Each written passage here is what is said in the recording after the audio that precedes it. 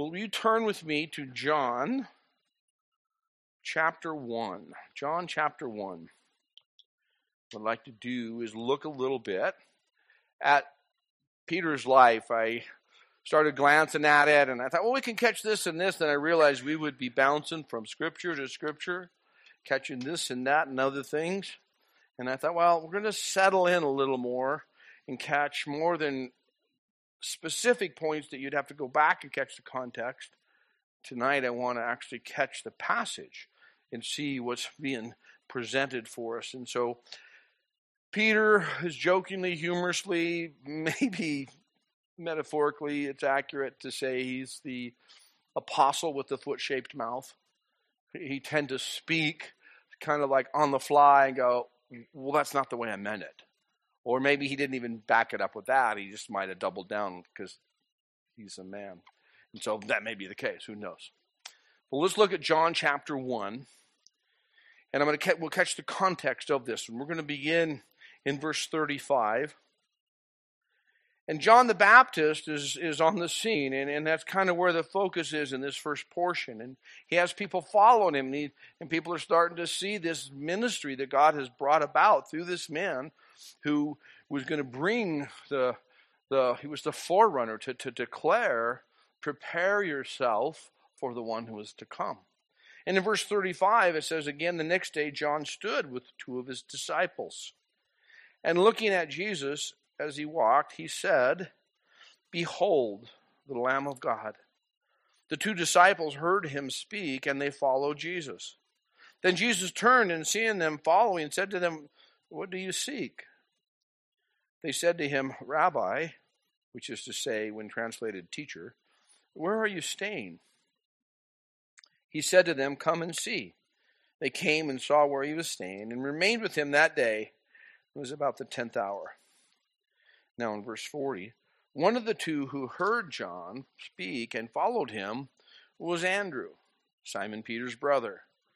He first found his own brother Simon and said to him, we have found the Messiah, which is translated the Christ, speaking of the anointed one. And he brought him to Jesus. Now when Jesus looked at him, he said, you are Simon, the son of Jonah. You shall be called Cephas, which is translated a stone. So let's look at a couple things there that I'd like to point out for application for us. Andrew was willing to learn, agreed? So he's following John the Baptist. He sees something in this man very unique, and he senses this guy is representing the Lord. He speaks of the Lord. But that guy tells him to go follow this other guy. But John the Baptist used a very beautiful but seemingly odd description of the Lord. He didn't say, go follow Jesus, because that would have been, that's his name, he could have done that. He said, behold, the Lamb of God. The Lamb of God. And I'm sure when he said that, when John the Baptist said that to the two disciples, they had to think, the Lamb of God. I believe they understood what was being said. The Lamb in the Old Testament pictures was very, very clear. The ultimate lamb, the ultimate sacrifice. Here's the Lamb of God. And I wonder, do you see what I'm saying? Because I think we miss it sometimes because we perceive or maybe subconsciously assume that when things happen, everybody knew what was happening.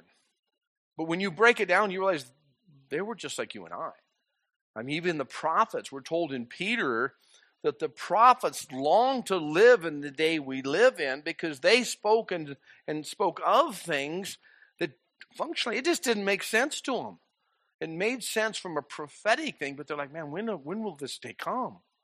And so they even many times they're figuring it out and looking at it and go, wow. And Andrew was willing to learn. And another thing, I think this is pretty powerful. Peter listened to his sibling concerning the Messiah Jesus. And so here Andrew's saying, I'm now following this other guy. And Peter listened. And then you might think, well, that's a little sidebar, a little small thing. Well, actually, not so much. Sometimes it's harder to receive from those who are the closest to you. Sometimes they're the ones we just assume. It's proven out, the principle, in sometimes the way we engage when things are awkward. When things are awkward and you get out of your car and you walk together into Walmart, but you didn't resolve anything. And now you're in Walmart. And you're, however your deal is, you're maybe giving each other the silent treatment or, kind of the breathing disorder kind of thing or whatever.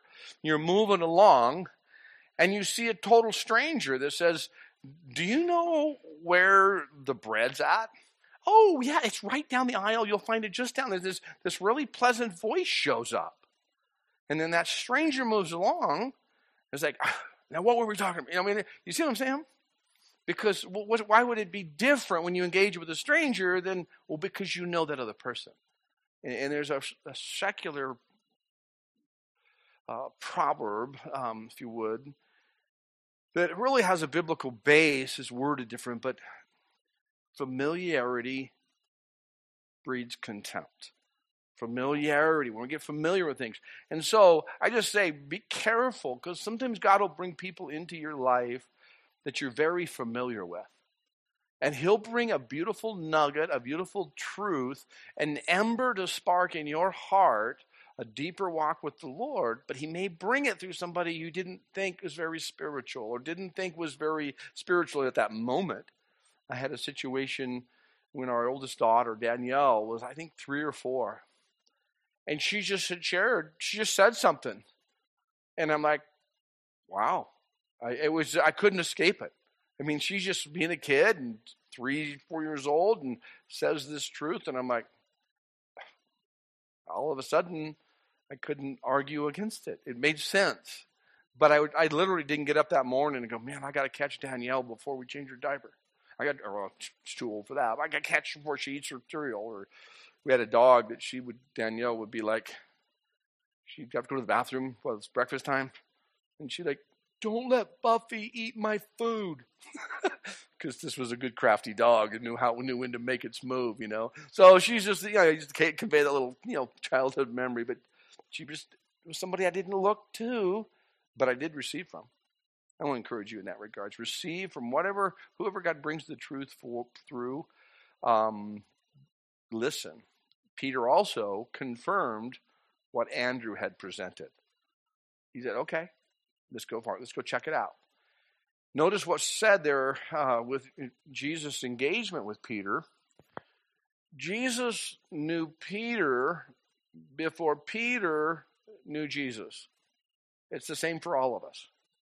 It's so simple, so elementary. It's like, Dan, why do you cover these things? It's like, well, because it's the elementary things we often forget. And sometimes in the myriad of our concerns and the complications of life, we forget God already knows. Jesus knew Peter before Peter knew Jesus. Jesus' view of Peter was probably different than Andrew's view. Andrew probably didn't see Peter as stable, solid, sure foundation. That's what Jesus nicknames him. Patros, you are the rock, solid and sure. And even as we would read through the life of Peter, there seems to be a lot of emotion. There seems to be a lot of vacillating, if you would. But yet Jesus said this, you're the rock.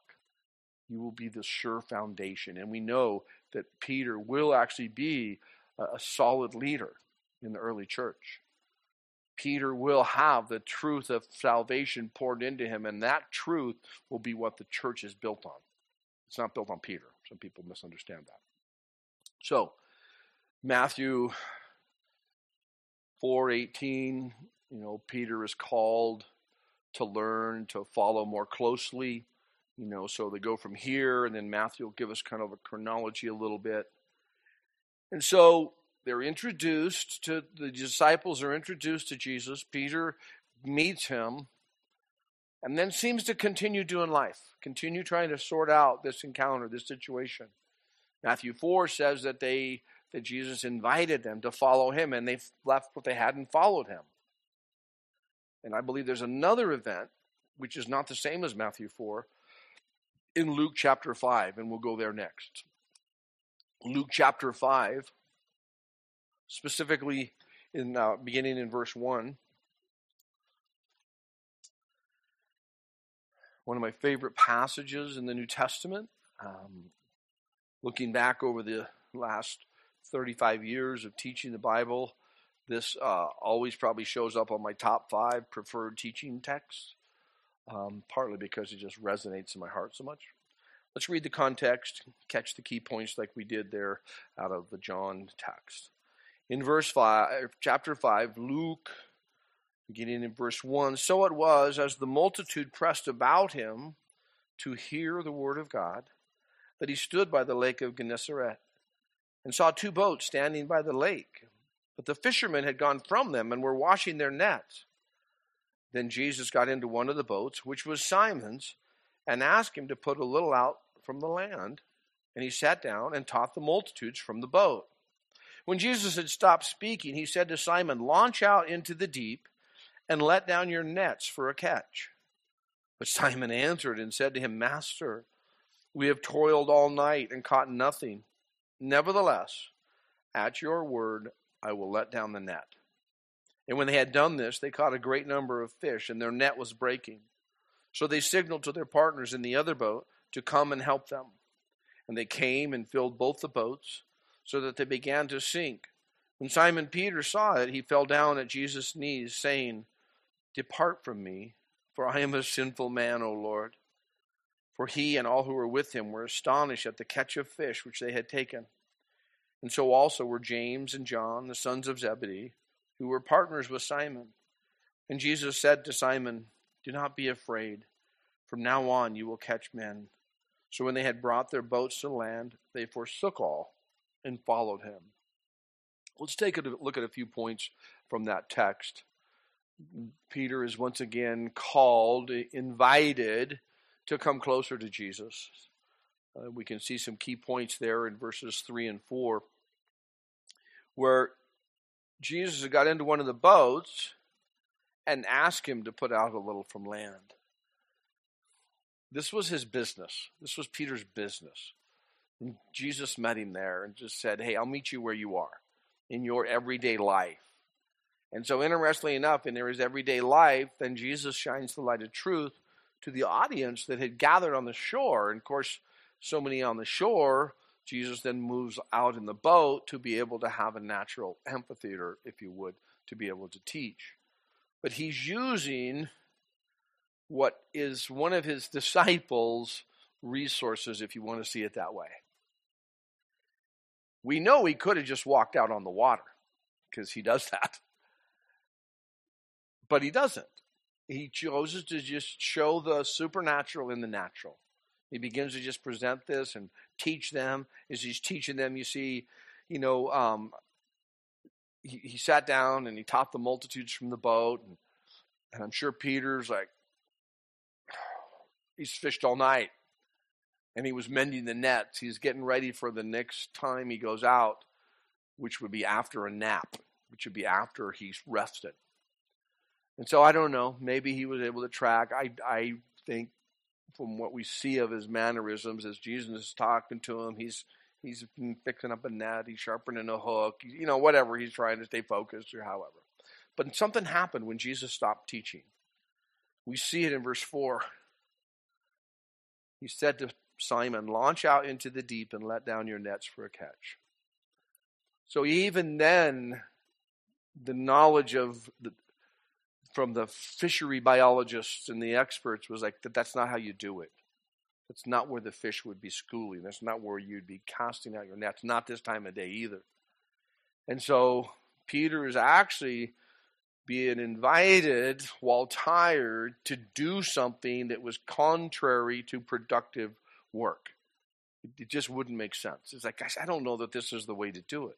Do you see how he answers? Very respectfully. Very, very maybe confidently, but I believe very truthfully. Master, we've toiled all night. And we haven't caught anything. And then there's that beautiful pause between common logic of the mind and the stirring of faith in the Spirit. Nevertheless, it's kind of like where there's the will is now being released a little bit. He's like, nevertheless, I don't think it's going to work. I don't see how this is going to change anything. Nevertheless, at your word, I will. At your word, I will. And so at that prompting, he didn't just chuck him over and say, well, fill him. It was literally, at your prompting, I will let down the net. And of course, we see there in verse 5, as he's saying that, I'll let down the net. And then verse 6, and when they had done this. It's interesting. It's either when they, indicating maybe someone else was in the boat, which the text doesn't tell us that. We know others come out with the other boats. So who would the they be based on what we know from the text? Jesus and Peter. When they had let down the net, when they had done this, they caught a great number of fish, and their net was breaking. I mention that because Jesus is right there in the mix of us. He's right there literally as he teaches us. He's not physically like holding things up, but he literally, through his presence, through his word, he is our strength, our very present help in time of need, the Bible tells us. Unfortunately, or whatever it may be, we don't always look to that. We don't always hold on to that. We don't always allow that to stir and be awakened within us. Glance down to verse 8. Peter fell on his knees at Jesus' feet. They fell at Jesus' knees and depart from me, for I'm a sinful man, O Lord. That's just humility. He's realizing, have you ever had something where you're thinking one thing and you're thinking it, but then it just becomes completely disproved? And although you hid it, you didn't verbalize it, you realized it. You knew in the moment, you thought that person was ding, ding, ding, ding, ding. And then all of a sudden, it's proven otherwise. You're like, you might be thinking like, oh, I'm so glad I didn't say something. But think about where Peter's at. He's at a point, I believe, where he's just trying to figure out who Jesus is. And I don't believe he really thought this is going to be a haul, a financial success, because they're commercial fishermen. They're not sport fishermen. And this boosted the bank account. I don't believe he thought anything was going to happen. We fished all night and caught nothing. Nevertheless, at your word, I will. He knows his doubt. He knows his thoughts. He knows who he is before Jesus. And then he sees this haul. And the beautiful thing about humility is he bows before the Lord. He bows before the Lord and said, man, I'm a mess. Jesus didn't say it, but we know it's true. I know that. Jesus knew he was a mess before he called him. Peter was the only one that thought he was well put together. Jesus knew that he knows. And so it's such an encouragement. Not that we can say, well, you know what you got. It's like, no, we want to realize, man, God has done this. This is an amazing thing right here. And he says, I humbly just said, I'm not worthy to do this work. I'm not competent. I'm not capable. I'm rotten to the core. No, God, Jesus, maybe somebody else. But look how Jesus responds to him. We're told their reaction, they were astonished because of how much they had caught. But look in verse 10. And Jesus said to Simon, do not be afraid. From now on, you'll catch men. Jesus knows and comforts him. He knows who he is and he comforts him. He says, basically, do not be afraid. There's a greater purpose in this life. He didn't say you'll never fish again. Because for a fisherman, that would be scary. Even if it is a commercial fisherman. There's just something about fishing in the human experience, young or old, there's just something about it. But what he did say is there's a greater purpose in this life. And he said, I will make you fishers of men. Using what you have, what you know, who you are, I can work in and through you to accomplish things you never would have dreamed of, never even thought of. You would have separated. Well, that's work, that's church. Oh, that's family, that's friend, that's this, that. Like, no. In everyday life, my light will shine through you. We know all the texts. I'm the bread of life. He tells us about these various pictures and metaphors and illustrations to convey that there's a greater purpose in this life. In verse 11, we're told they forsook all and followed him. Forsook all speaks of to lay aside, to let it go. They changed their priorities, we would say. They have a New Year's resolution you might lean towards. But two things happened there. They changed their priorities and they followed him. They didn't start their own thing. They didn't come up with their own idea. They just followed him, which will carry us into our next portion of Scripture to consider, Matthew 14. Matthew chapter 14. They've been following him. Jesus literally prayed all night before he picked the disciples. It wasn't a warm body ministry. I don't know if you know what that means, but when you just get any warm body and have them do something. No, this was, he literally prayed all night. There was a uniqueness and there was something very individual, and he knew that these are the ones that the Father would have. These are the ones that would be a part of this ushering in the truth of all history, the gospel of Jesus Christ.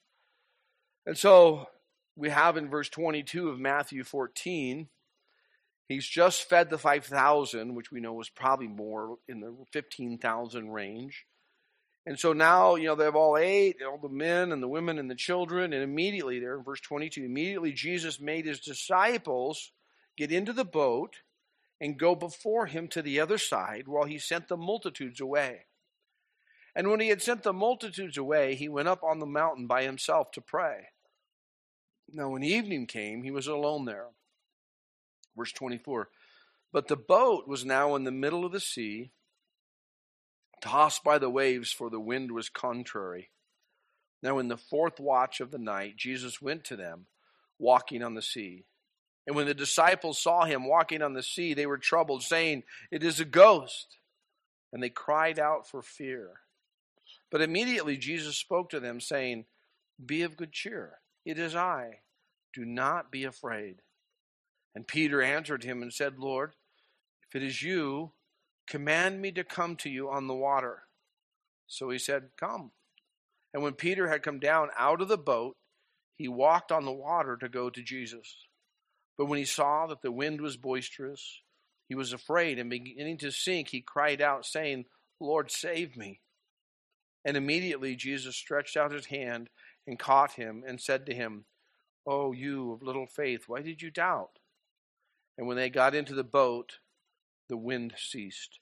Then those who were in the boat came and worshipped him, saying, "Truly, you are the Son of God." Well, let's consider some points out of this particular section. Jesus had sent them into the storm. Doesn't sound very nice, does it? He sent them into the storm. Fourth watch, I believe, is 3 to 6 in the morning. 3 a.m. to 6 a.m. We know from the text that he had sent them away. He sent them in the boat.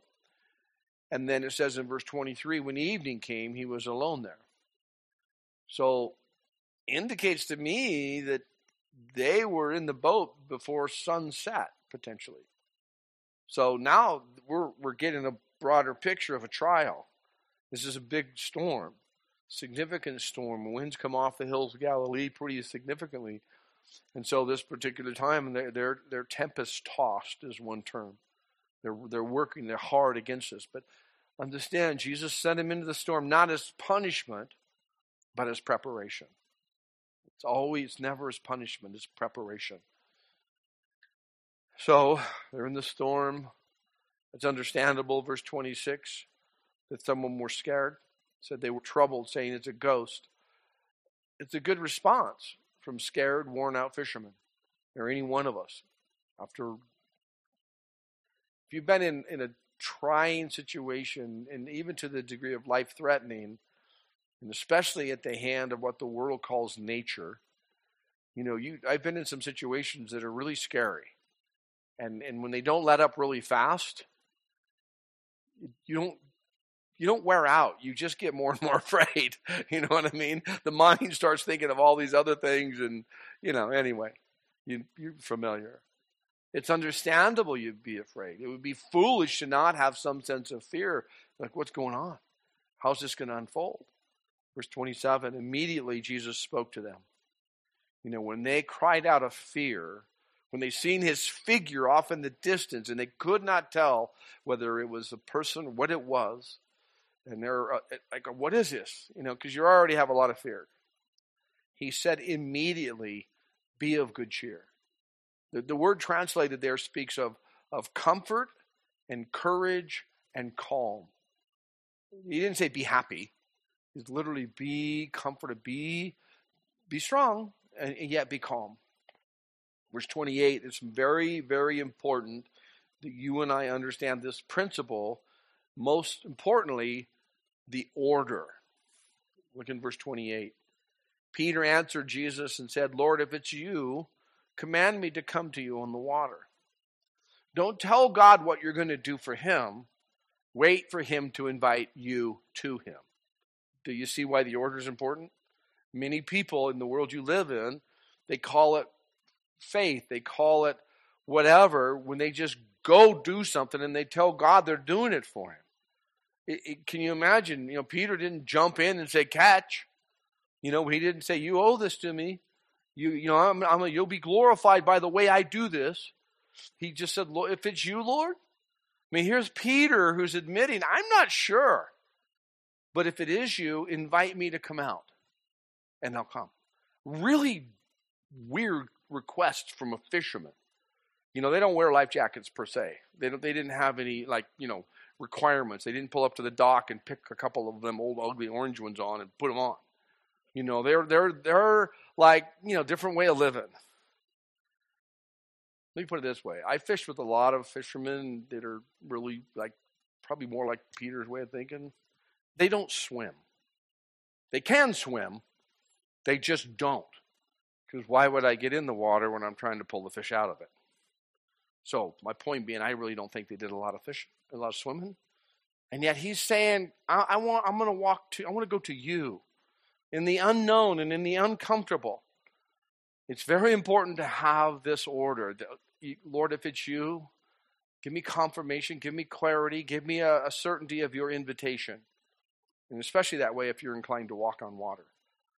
I got to go on the Sea of Galilee and last year, I think it was, September. And no, actually it'd be 22 because we're in 24. And the guy on the boat, because we're on the Sea of Galilee, a tourist type of thing, and he says, listen, he literally has to say this every time.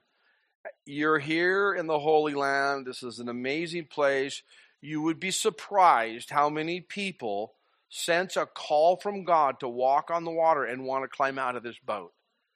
The only thing we ask is you put your life jacket on first. We'll get you later. And literally people do it. They think that but he too, this guy who then later shared a beautiful text, and teaching on the Sea of Galilee, he said, your order's wrong. If God isn't inviting you, and if you think he is, you better make sure. You better have a clear confirmation from the Word. And anyway, make sure you get the order right. Does that help? Because I know some people get worked and manipulated, and false teachers tell you that you're supposed to do this, and then God will come through. You just got to, by faith, step out and do it. You're not going to find that reversed principle in Scripture. You're going to find this. His invitation, his calling, and then you're knowing, okay, here we go. In verse 29, where's Peter going? When Peter had come down out of the boat, he walked on the water to go to Jesus. That's where he's going. Now look at verse 30. What was capturing Peter's attention? Verse 30. When he saw that the wind was boisterous, he was afraid and beginning to sink. He cried out saying, Lord, save me. Something was capturing his attention. Where he started out with his invitation to keep your eyes on me, the storm around him and the things about him caught his attention. And Peter does the most beautiful thing, the smartest thing. Lord, save me. That's what he says. Lord, All that, Lord, is just directly back, his focus right back to him. And notice what Jesus said. No, you're going to sink for a little bit. Until I see bubbles and you learn your lesson, I'm not reaching out. Well, actually, that's the New Dan Standard. That's not the one you want to read. Notice what Jesus says, or what it tells about Jesus. Peter, as he's sinking, it's boisterous, and immediately Jesus stretched out his hand. Immediately stretched out. It's not like Jesus was going to let him sink if he didn't ask. But remember, how did they get on the water in the middle of a storm and on the Sea of Galilee in the first place? Jesus sent them. Jesus sent them. And in the midst of the storm, when it doesn't seem like the best time to be teaching lessons, he's actually showing them his love, his readiness, his rapid response, his presence. At times when I'm sure Peter is not thinking he's just like, ah! So we then have the reality that God's timing is always perfect, and then the gentle words that we all need to learn. And I believe these were very gentle words. I don't believe they're words of harsh correction. Oh, you of little faith, why did you doubt? Why did you doubt? Why did Peter doubt? Well, from the text, he saw the wind was boisterous. But that's not why he doubted. Because it was boisterous before he stepped out. The only thing that changed is that Peter knew Jesus was there. That's why he stepped out. So looking at Jesus, Peter requested an invite to move out of the unknown, or out of the known into the unknown. And then after a few steps in the unknown, which you and I are very familiar with, Peter was back looking at the world around him and not the Savior that was before him. And so all this is like rapidly happening. I don't know the distance. I don't know how many steps. I don't know where the boat is and how far Jesus is and where, his descent started. I don't know how rapid it was. All I know is he was close enough to Jesus to connect. But all this helps you kind of see he's learning as he goes. Why did he doubt? Because he's smart. Right? People drowned in these situations. Literally, people drowned in these conditions. But Jesus invited Peter to come closer to him. And he will invite you into really risky situations according to human rationale. And in those risky situations, you will be distracted. But do the one smart thing. Cry out to the Lord. Because immediately, Peter is now reconnected. Keep your eyes on the one who loves you and invites you closer. When they got back in the boat, they all worshiped him. I add a little part in my own opinion. They got back in the boat, they all worshiped him, and then when it was quiet, the other apostles said nothing and wondered, what would that be like? What was that like? What was that like? They all have been on the water. What an experience, just willing to step out. What an amazing thing. So, got one more section. Let me look if we're going to get to it. In Matthew 16. I'm looking at the clock. Just you guys like it when I do that because that's a good idea. We're going to save that. We'll catch that one another time. We're going to turn to Philippians. We're going to close out with Philippians chapter 3. Philippians 3, verse 12 specifically. In Philippians 3:12, we have another disciple, an apostle, a believer, a follower of Jesus Christ, a man that God took through some amazing experiences, very similar to Peter, quite honestly, the Apostle Paul. The Apostle Paul writing now from a place of jail, and a word of encouragement, a letter of joy, Philippians. But he's also sharing from a personal reality and a knowledge of himself. And he's sharing these things, and the context is he talks of, what he has by human measure. how he was born right. He was circumcised on the eighth day. He was, as he says, the stock of Israel. He was of the tribe of Benjamin, a Hebrew of the Hebrews, a Pharisee. He was personally zealous. So he was born right. He trained right. He lived right. But he come to the realization because of his relationship, because he was born again, those former things were of no benefit in regards to righteousness with God. He actually considered them completely wasteful. There was no value. And I won't get into the description that he uses, but you can research it on your own. And then in chapter 3, verse 12, he starts to talk about the joy of the benefit of the sufferings and in the closeness with Jesus. Not that I've already attained or am already perfected, but I press on that I may lay hold of that for which Christ Jesus has also laid hold of me. Brethren, I do not count myself to have apprehended, but one thing I do, forgetting those things which are behind and reaching forward to the things which are ahead, I press toward the goal for the prize of the upward call of God in Christ Jesus. Therefore, let us, as many as are mature, have this mind. And if anything you think otherwise, God will reveal even this to you.